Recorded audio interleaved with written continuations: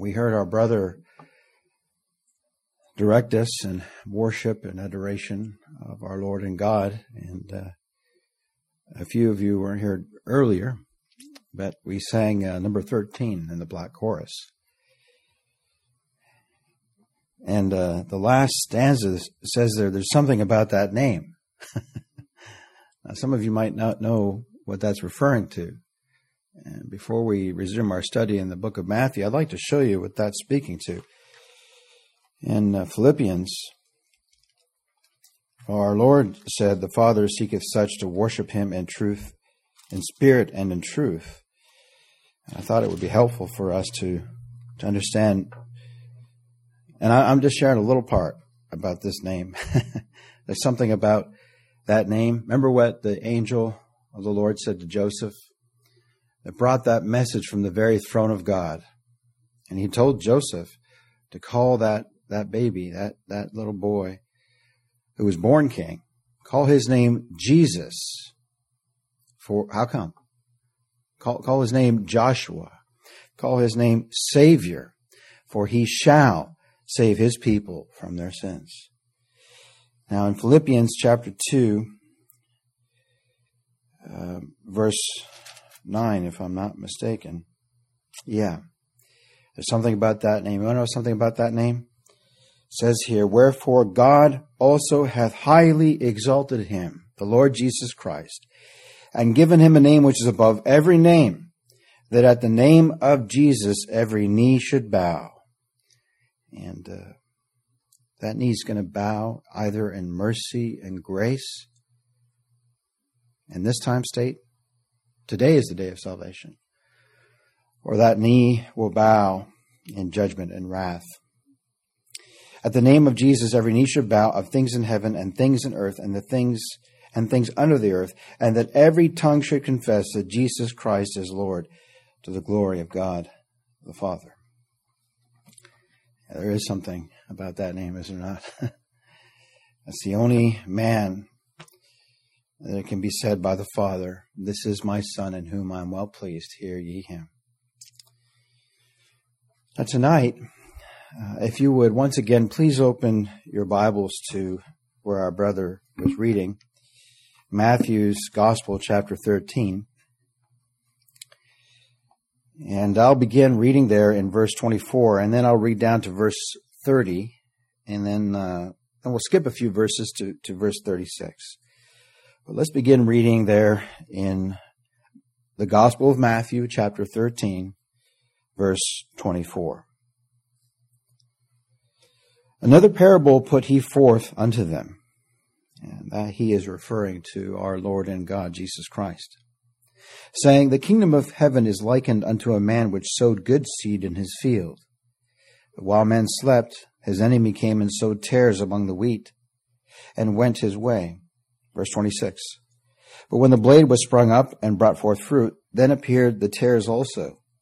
So the servants of the householder came and said unto him, Sir, didst not thou sow good seed in thy field? From whence then hath it tares? He said unto them, An enemy hath done this. The servant said unto him, Wilt thou then that we go and gather them up? But he said, Nay, lest while ye gather up the tares, ye root up also the wheat with them. Let both grow together until the harvest. And in the time of harvest, I will say to the reapers, Gather ye together first the tares, and bind them up in bundles to burn them, but gather the wheat into my barn." And now look at verse 36. "Then Jesus sent the multitude away and went into the house. And his disciples came unto him, saying, Declare unto us the parable of the tares of the field. He answered and said unto them, He that soweth the good seed is the Son of Man. The field is the world. The good seed are the children of the kingdom, but the tares are the children of the wicked one. The enemy that sowed them is the devil. The harvest is the end of the world, and the reapers are the angels. As therefore the tares are gathered and burned in the fire, so shall it be in the end of this world. The Son of Man shall send forth his angels, and they shall gather out of his kingdom all things that offend, and them which do iniquity, and shall cast them into a furnace of fire. There shall be wailing and gnashing of teeth. Then shall the righteous shine forth as the sun in the kingdom of their Father. Who hath ears to hear, let him hear. Tonight, the Lord enabling, we're going to look at this parable of the wheat and the tares. Now, the author of this parable is the Lord Jesus Christ. The Lord Jesus Christ is our Lord and God.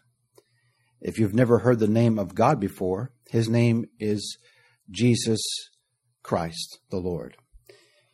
Just pause here in Matthew 13, and if you've not read this before, let me direct your attention to John's Gospel, the very first chapter. The beloved apostle, the beloved disciple, John, would have us to know that the eternal Son of God is the creator of everything our eyes behold in this world. He writes there in verse 3 of John chapter 1, and this is speaking about the Lord Jesus Christ, God's well-pleasing Son. All things were made by him. The tree, the blue sky, the sun, the moon, the stars at night. You look at your grandmother, you look at your grandfather, you look at your mom and dad, or when your mom and dad look at you, the one who made you his name is the Lord Jesus Christ. And it says here, and without him was not anything made that was made. That's pretty comprehensive. That sums up everything, does it not? Well, I want to remind us, myself and you who are listening to me, the one who gave us this parable is our God. And he's the author of this parable, the Lord Jesus Christ. And when we look at verse 1 of Matthew chapter 13, we discover that this parable was given on the very same day when the Lord Jesus left the meeting house where his mother and brethren were outside wanting to speak with him. And the same day he went out of that house and sat by the seaside. Then in verse 35, after he set forth these parables, Matthew records here in verse 35 that it might be fulfilled which was spoken by the prophet, saying, I will open my mouth in parables. I will utter things which have been kept secret from the foundation of the world. Again, the author of this parable is the Lord Jesus Christ. And Matthew would have us to know how that this was a fulfillment of a prophecy concerning the Lord Jesus Christ. And this prophecy that the Christ would speak to us in parables is found in Psalm 78. You turn there with me. Psalm 78. In verse 2, we read there this prophecy of the Lord Jesus Christ. I will open my mouth in a parable. I will utter dark sayings of old, which we have heard and known, and our fathers have told us. So our Lord Jesus is speaking in parables, and Matthew tells us clearly how that this was a fulfillment of this Old Testament prophecy concerning the promised Christ, concerning the Christ of God. Now, I would remind us again how that all of the Scriptures speak of Christ. I want us to see that again. If you turn with me to Luke chapter 24, you see, if anybody ever asks you this question, this book here I'm holding in my hand, it's the Bible. And if anybody should ever ask you, well, what's the one subject, the one theme of the whole Bible? The answer to that question is the Lord Jesus Christ. From Genesis to Revelation. Now, how do I know that? Because I have ears to hear him. You remember, the Apostle John records that very solemn moment when he's before those Pharisees, the so-called doctors of the Scriptures, the lawyers of the Scriptures. They were supposed to be experts at God's Word. And he told them plainly, he said, you don't have God's Word abiding in you. And neither have you seen God's shape nor heard his voice. You search the Scriptures, for in them you think you have eternal life. But the Scriptures, the Word of God, now at that time it would have been from Genesis to Malachi. But in our time it's Genesis to Revelation. The Scriptures are they which testify of me. So if we ask that question, what is the Bible? What is the theme of the whole Bible? We don't have to work very hard, do we? We hear the Lord's words, his own words. These are they which testify of me. And here in Luke 24, it was prophesied of him in the Psalms that he would open his mouth in parables. And again, I'm reminding not only myself, but you who are listening to me, that the whole subject of the Scriptures is Christ. And we read in this account of Luke chapter 24 of these two disciples walking to Emmaus on the day of our Lord's resurrection. Notice what we read in Luke chapter 24, beginning in verse 13. And behold, two of them went that same day to a village called Emmaus, which was from Jerusalem about 80 furlongs. Now, that's just a measurement of distance. I haven't can't translate that into our language, but it's like, there's some distance they traveled. They were walking. And they talked together of all these things which had happened. And it came to pass that while they communed together and reasoned, Jesus himself drew near and went with them. But their eyes were holden that they should not know him. And he said unto them, what manner of communications are these that ye have one to another as ye walk and are sad? They were sad. And the one of them, whose name was Cleopas, answering said unto him, art thou only a stranger in Jerusalem, and hast not known these things which are come to pass there in these days? And he said unto them, what things? And they said unto him, remember, these two disciples are speaking to the Lord Jesus Christ, but they don't know yet that he is the Lord Jesus Christ. His identity has not been revealed to them. And he said unto them, what things? And they said unto the Lord Jesus Christ, well, the things concerning Jesus of Nazareth, which was a prophet mighty in deed and word before God and all the people. Now let me just pause here and tell you a little precious detail about God's well-pleasing Son. First, something horrible about us. It says in Genesis chapter 6, and this is why we heard our brother pray, that the Lord would have mercy on us evil sinners. It says in Genesis chapter 6, verse 5, it says, and God saw that the wickedness of man was great in the earth, and that every imagination of the thoughts of his heart was only evil continually. Only evil continually. See, we're sinners not because of what we do, because of what we are. We're born into this world. We come out of our mother's womb, and our parents don't need to teach us lies. We're fallen. And,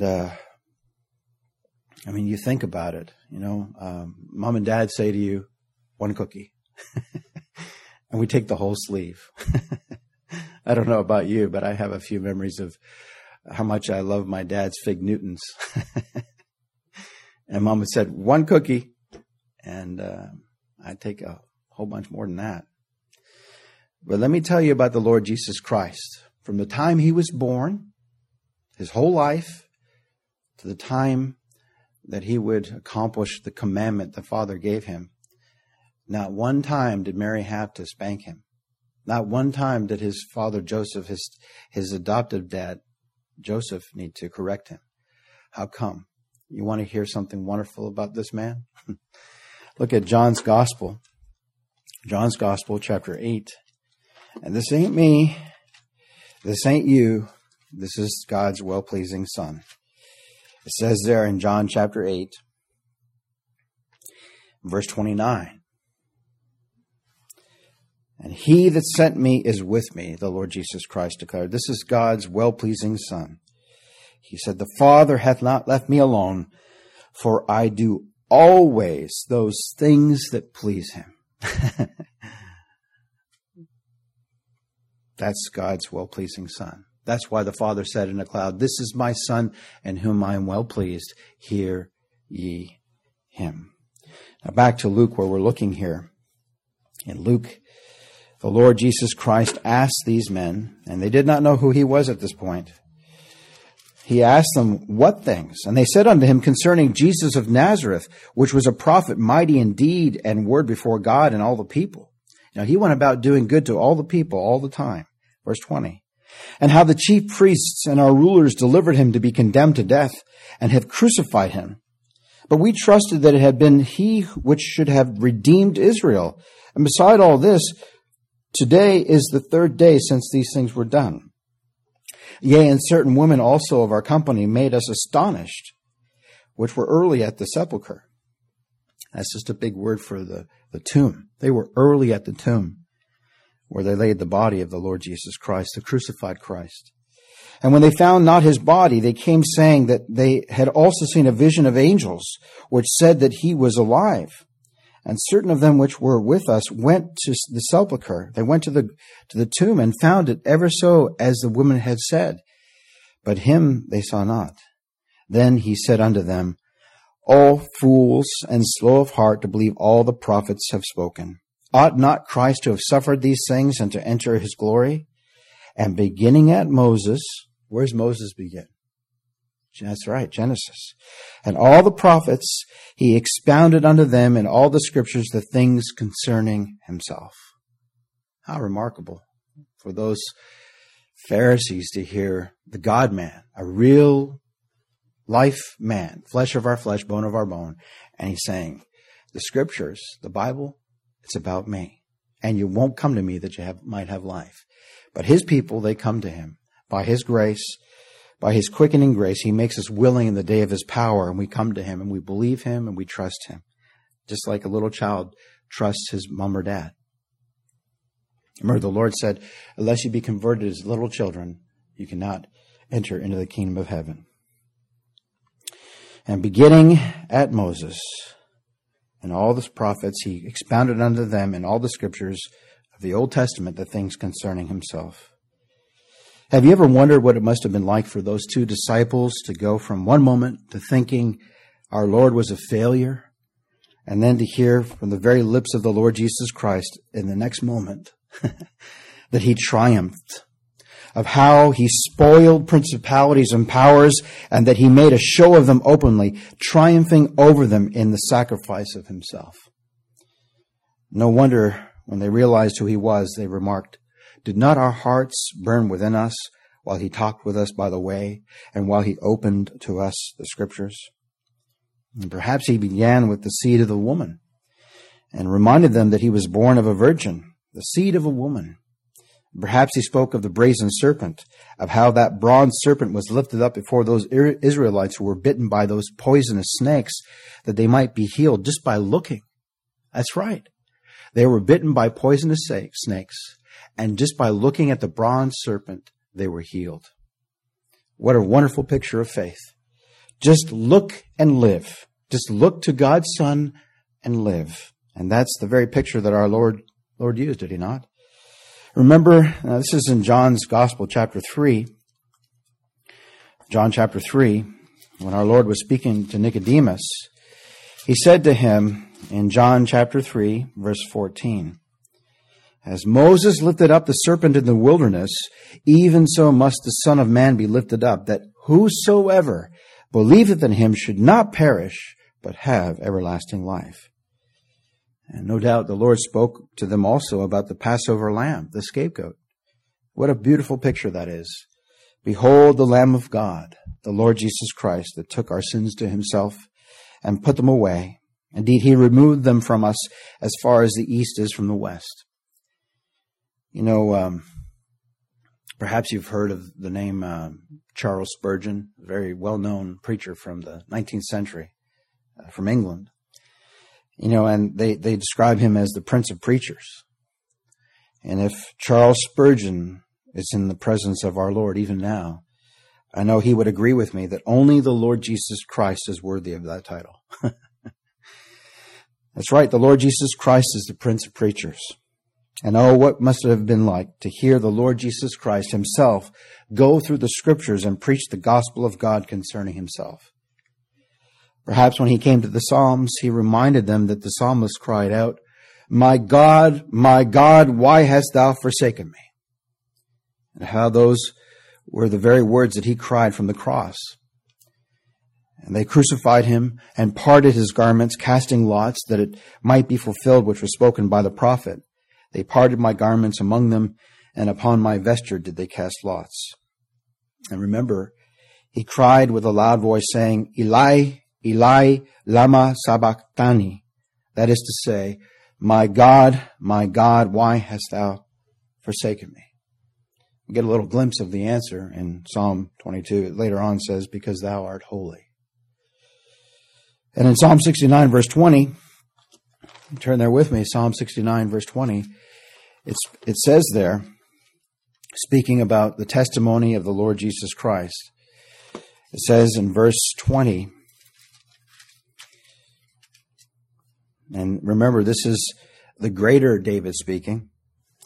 It says there in verse 20, reproach hath broken my heart, and I am full of heaviness. And I looked for some to take pity, but there was none, and for comforters, but I found none. And as the Lord gave his life a ransom for his people, he was completely deserted, was he not? The Lord Jesus Christ looked for comforters, but he found none, for he was forsaken. His disciples left him, everyone left him, and then the Father turned his back. And then Psalm 69, verse 21, they gave me also gall for my meat, and in my thirst they gave me vinegar to drink. Perhaps those disciples on the road to Emmaus saw those very events, and of how they lifted up that pole to the mouth of the Lord Jesus Christ and gave him vinegar to drink mingled with gall, and when he had tasted it, he would not drink. We read in the book of Isaiah there in the 53rd chapter, it says there, in verse 5,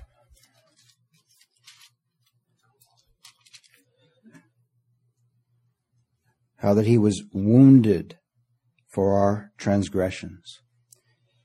Transgression is, the law says, thou shalt not. He was wounded for our transgressions of God's holy law. He was bruised for our iniquities, for our so-called righteousnesses that are nothing more than filthy rags in the Father's sight. The chastisement of our peace was upon him, and with his stripes we are healed. What a precious verse we have in the New Testament, Colossians 2, verse 10. It says, of you, believer, ye are complete in him, lack nothing. Full and complete pardon of all your sins, and a perfect righteousness wrought out by the Son of God, made yours in the covenant of grace. He was oppressed and he was afflicted, yet he opened not his mouth. Why didn't he open his mouth? Because, beloved, the Father made his sinless Son to be made sin for us, that we might be made the righteousness of God in him. And he's brought as the lamb to the slaughter, and as a sheep before her shearers is dumb, so he opened not his mouth. Now, as I stated previously, the author of the parable that we're looking at tonight is the Lord Jesus Christ, the one that all of Scripture gives testimony to. You see, it all speaks and gives testimony to Christ. And later, in the 24th chapter of Luke, he meets with his disciples and shows them how that in the prophets, in the Psalms, and in the law, they all spoke of him, the very author of this parable. And you'll see that in John's Gospel, you see that in the book of Acts, you'll see that everywhere, how they were all waiting for the Christ to come. Beloved of God, the author of this parable is he of whom all the Scriptures give testimony, the Lord of glory. Remember, he said, the Scriptures are they which testify of me. Now, though there was a multitude that heard this parable, only the disciples heard the explanation of it. And yes, there was a great multitude that heard our Lord's parable, but only his disciples heard the explanation of that parable. And we see this in verse 34. Matthew 13, verse 34. All these things spake the Lord Jesus unto the multitude in parables. And without a parable spake he not unto them, that it might be fulfilled which was spoken by the prophet, saying, I will open my mouth in parables. I will utter things which have been kept secret from the foundation of the world. And notice verse 35. Verse 36. Then Jesus sent the multitude away. The multitude heard the parable, but the Lord dismissed them. He sent them away and went and returned into the house we saw him residing in chapter 12. And his disciples came unto him, saying, Declare unto us the parable of the tares of the field. And just as before, the hearers of the parable of the sower was the multitude, but those who heard the explanation of that parable was a limited number of people. And we see the same thing is true with respect to this parable of the tares and the wheat. And so after the Lord left the boat, after he had left the boat from which he had been speaking to the multitudes, he enters into the house, and his disciples come unto him, and they ask him to explain to them the parable of the tares and the wheat. So we see the author of this parable is the Lord Jesus Christ. And we see how that the multitudes heard this parable. But notice, only his disciples heard him explain the meaning of the parable. Now, I want us to identify the persons and the terms which are used in this parable of the tares and the wheat. And the first term that we find here is the kingdom of heaven. Notice how the parable begins in verse 24. It says here, Another parable put the Lord Jesus Christ forth unto them, saying, The kingdom of heaven is likened. It's like unto a man which sowed good seed in his field. Now the kingdom of heaven is the gospel of the Lord Jesus Christ. The mysteries of the kingdom of heaven in this word of God according to the same parable as it's given in Luke's gospel. Now when we think of the gospel as the mysteries of the kingdom of God, remember that Paul writes in 1 Timothy, without controversy, great is the mystery of godliness. God was manifest in the flesh. And that's the fundamental truth concerning the gospel. Who Jesus Christ is, he's the Lord. Lord, thou art the Son of God, the Christ of God. And this is a mystery of the kingdom. God was manifest in the flesh. See, not everybody can say with our brother Thomas, when they're looking to the Lord Jesus Christ, my Lord and my God.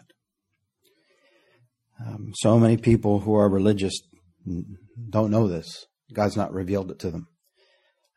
In Isaiah, and we'll look at this. We'll never stop looking at this, that's for sure. But if you look in Isaiah chapter 9,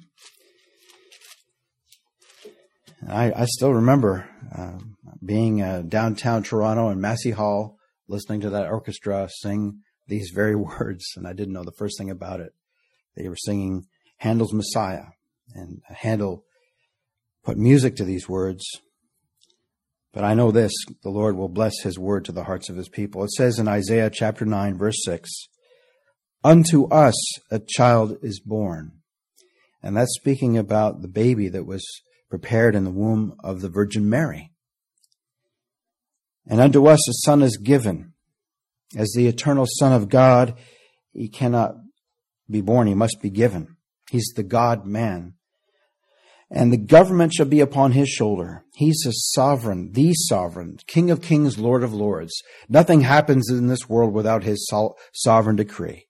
And his name shall be called Wonderful, Counselor, the Mighty God. Now hold up, preacher, I thought you were talking about a child. I thought you were talking about a son. I am. And this son, this child, the Lord Jesus Christ, is the mighty God, the everlasting Father, the Prince of Peace. Without controversy, great is the mystery of godliness. God was manifest in the flesh. Remember, Philip said to him, show us the Father and we'll be satisfied. And he said, he who has seen me has seen the Father. And so this is a mystery of the kingdom. God was manifest in the flesh. Now, in this parable here, the kingdom of heaven speaks to a dispensation. The very gospel dispensation which you and I are living in right now. Remember, the Lord has been building his church for the last 2,000 years. And it was the Lord Jesus Christ that brought an end to the old dispensation. I mean, we have two parts to our Bible, do we not? We have an Old Testament and we have a New Testament. And the word testament means covenant. Well, we have an old covenant, an old dispensation, when the gospel was administered under those Old Testament types and pictures of Christ. And the writer of Hebrews tells us that there's an end to that dispensation. He writes, once in the end of the world, once in the end of the Old Testament dispensation, indeed once in the end of the Old Testament age, hath he appeared to put away sin by the sacrifice of himself. So what are we talking about when we're talking about the kingdom of God? Well, we're talking about the gospel dispensation age of the church. Because as Romans chapter 10 verse 4 tells us, Christ is the end of the law for righteousness to everyone that believeth. Before Christ appeared, before Christ was set before the people of God and in pictures and types in the Old Testament, in ceremonies. But now, beloved, he has come in this gospel dispensation, the kingdom of heaven, the kingdom of our great king is made manifest. And Paul remarks, this is what Paul says about the prophecy of Isaiah. Paul writes, Isaiah is very bold and saith, I was found of them that sought me not. I was made manifest unto them that asked not after me. And so that's the first thing. The term, the kingdom of heaven, speaks of the gospel dispensation in which you and I now live, where Christ is king. And remember, he's God's king. And he said, I have set my king upon my holy hill of Zion. And when Christ saves a person, he becomes the king of our life. And he sets up his throne in our heart. And remember, he's a mediator. And we receive him as the one mediator between God and man, as our prophet, as our priest, and yes, as our mighty conquering king. You see, beloved, he's our advocate. I love that portion in John's epistle. In his first epistle, 1 John chapter 2, if memory serves, he writes to God's people, My little children, these things I write unto you that ye sin not. And if any man sin, indeed, beloved, when we sin, we have an advocate with the Father, Jesus Christ the righteous. Jesus Christ the righteous. Now, the second thing I would have you to see in this parable in Matthew chapter 13 is the man that sowed good seed in his field. Verse 24. Another parable put he forth unto them, saying, The kingdom of heaven, this gospel dispensation, is likened unto a man which sowed good seed in his field. Who is the man who sowed good seed in his field? Well, this is the Lord Jesus Christ, the Son of Man. And he tells us that in his explanation. Notice verse 37. He answered and said unto them, He that soweth the good seed is the Son of Man. Now, the Lord uses workmen, there's no doubt about that. That is, he uses men to preach the gospel. But ultimately, it's the Lord Jesus Christ that sows the good seed. Every time the gospel is preached, he's sowing the good seed. And yes, the Lord uses men to preach the gospel, yet as Paul puts it in 1 Corinthians chapter 3, I have planted, Apollos watered, but God gave the increase. So then neither is he that planteth anything, neither is he that watereth, but God that giveth the increase. Now he that planteth and he that watereth are one, and every man shall receive his own reward according to his own labor. For, beloved, we are laborers together with God, and ye are God's husbandry. So the man that sowed the good seed in his field is the Son of Man. And notice it says it's his field. Now let's look at the third thing we see here. The field in which the Lord Jesus sowed good seed is the world. He tells us that in verse 38. The field is the world. The Son of Man sowed good seed in his field, and the good seed are the children of the kingdom. Now this world is his, is it not? The whole world is in his hand, and it's his by creation, for without him was not anything made that was made. And so since he created this world, know this, it's his world. And he maketh the sun to shine, or rather to rise on the evil and on the good, and sendeth rain on the just and on the unjust. He maketh his sun to shine. He maketh the rain to pour upon his field. And my friend, he owns it lock, stock, and barrel. He's the owner of everything you see. Now notice the fourth thing here. The good seed, the wheat. What, or rather, who are they? Well, our Lord gives us the answer in verse 38. The field is the world, and the good seed are the children of the kingdom. And they're also called the wheat in verse 25. Notice, it says there, but while men slept, his enemy came and sowed tares among the wheat. And they're not only called the wheat, but the righteous. Notice verse 43. It says there, then shall the righteous, the wheat, the good seed, the children of the kingdom, then shall they shine forth as the sun in the kingdom of their Father. Who hath ears to hear, let him hear. One old writer observes 7 ways that God's children may be compared to wheat. And that's what we're called in this parable. The good seed, the children of the kingdom, are compared to wheat. First of all, because of the choiceness of it, that being the choicest grain, so they are the chosen of God and precious and the excellent in the earth. Another way that God's children may be compared to wheat is because wheat dies before it rises and springs up. And so the saints do and will do, both in a spiritual and bodily sense. And third, because of the purity and whiteness of it, so too God's children are pure and white, being sanctified by the Spirit, washed in the blood of Christ, and justified by his righteousness. Fourthly, because of its substance, fullness, weight, and permanence, so too God's children are filled from Christ's fullness. And with the fullness of God and fruits of righteousness they remain, and cannot be driven as the chaff is, but continue to live because Christ their head lives. Fifthly, because of the gradual increase of wheat, so too God's children increase in spiritual light, grace, and experience. And sixthly, because of the chaff that adheres to it, so sin and corruption cleave to the saints in this life. And lastly, because it needs both the threshing rod and the fan, so believers need chastisements, afflictions, and corrections. Now, none of us like afflictions. None of us like chastisements. And yet, if we be without them, the apostle says we're illegitimate, because God chastens every son that he receives. Just like a father who loves his children, so too he will correct his children. So God loves his children, and yes, he corrects us, and it's necessary, just like that wheat needs the threshing rod to beat it. And what purpose does that serve? Well, it's separating the chaff, and then when it's pitched up into the air, that chaff is blown away. And notice another term in this parable. Now, thus far, we've looked at the kingdom of heaven, this gospel dispensation, the time we now live in, these latter days. And the man that sowed good seed in his field is the Son of Man, the Lord Jesus Christ. He sowed good seed. And the good seed, that speaks of the children of the kingdom of God. And then lastly, in the last part of verse 39,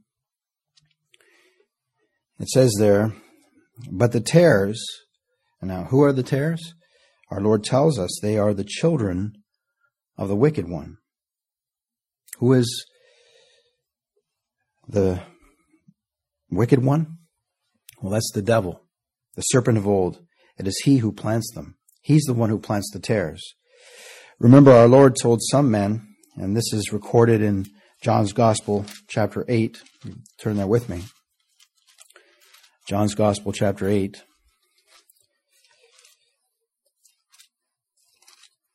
He says there in John chapter 8, beginning in verse 42,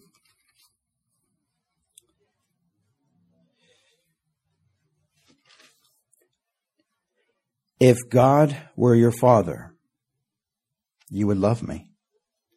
For I proceeded forth and came from God. Neither came I of myself, but he sent me. Why do ye yet not understand my speech? Why do ye not understand my speech? Even because ye cannot hear my word. Ye are of your father the devil, and the lusts of your father ye will do. He was a murderer from the beginning, and abode not in the truth, because there is no truth in him. When he speaketh a lie, he speaketh of his own, for he is a liar and the father of it. Remember that the tares, their father is the devil. He's the evil one who planted them. And I thought about the fact that when people think about the devil planting the tares, remember, he is the one who came in the very beginning in Genesis chapter 3 and first deceived Eve and then tempted Adam to disobey God and bring sin into God's creation. And then there's one other term here we see in this parable, the harvest. Now, what does the harvest represent? Well, the harvest represents the end of the world. My friend, there's going to be a harvest. You see, this world is not going to continue forever as it is now.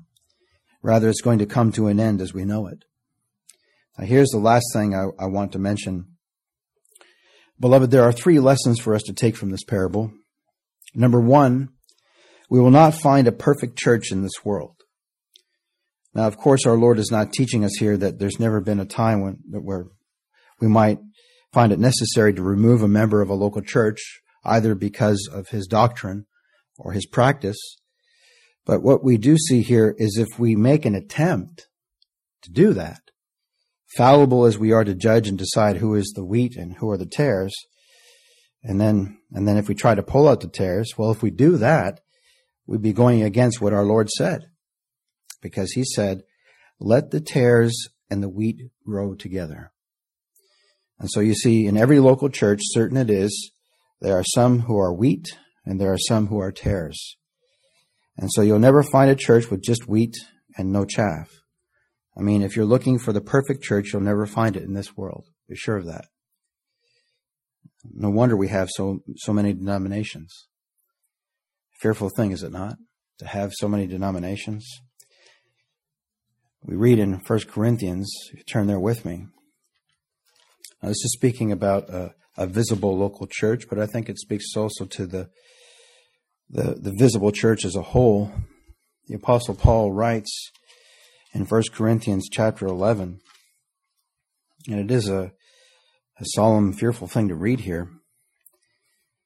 It says there in verse 19, there must be also heresies among you, divisions, sects, denominations. There must be also heresies among you. How come? That they which are approved may be made manifest among you. Allow me to read you this portion from Ephesians chapter 4. You can turn there with me if you like. I'll be reading beginning there in verse 24. Ephesians chapter 4.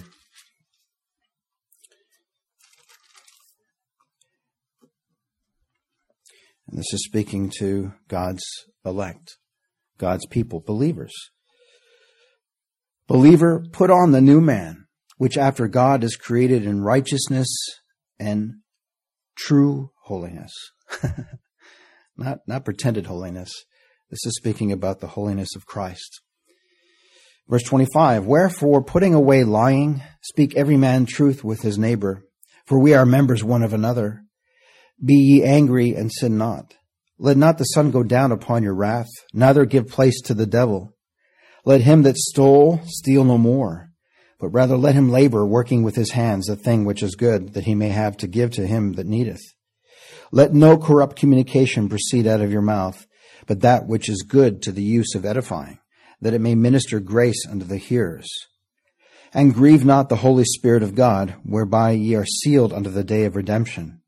Let all bitterness and wrath and anger and clamor and evil speaking be put away from you with all malice. And be ye kind one to another, tender-hearted, forgiving one another, even as God for Christ's sake hath forgiven you. You see, beloved, you and I need forgiveness, because all of us Every single one of us, as James writes, in many things we offend all. If any man offend not in word, the same is a perfect man. But who is that man really? Who is that man that never says something to offend someone?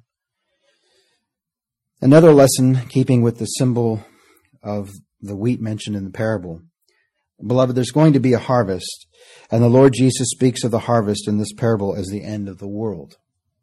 Remember, the Lord Jesus spoke of this last day.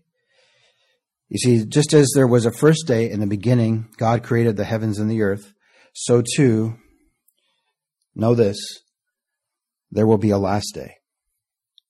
My friend, a time is coming when time shall be no more. When our friends and loved ones who know Christ, when they leave this world, there'll be an eternity. And it's hard to imagine, is it not? How that they now, right now, are in a place where there's no end to time. And they're with the Lord, and it's always now, right now. And beloved, there's going to be a last day. There's going to be a harvest. There's going to be a time when time shall come to an end, and the Lord will send his reaper angels. And that brings us to the third lesson. The wheat and the tares shall be gathered. All the wheat will be gathered, and the tares will be gathered, but to different places. The tares shall be cast into what our Lord calls a furnace of fire, where there shall be wailing and gnashing of teeth, a place of suffering, a place of punishment, a place where God is going to put rebels, those who do not trust Jesus Christ as their Lord and Savior. He's going to put them in this place of punishment to be forever separated from God.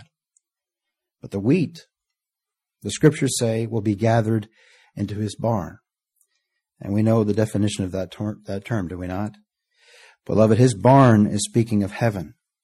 And in that place, he says, they shall shine forth as the sun.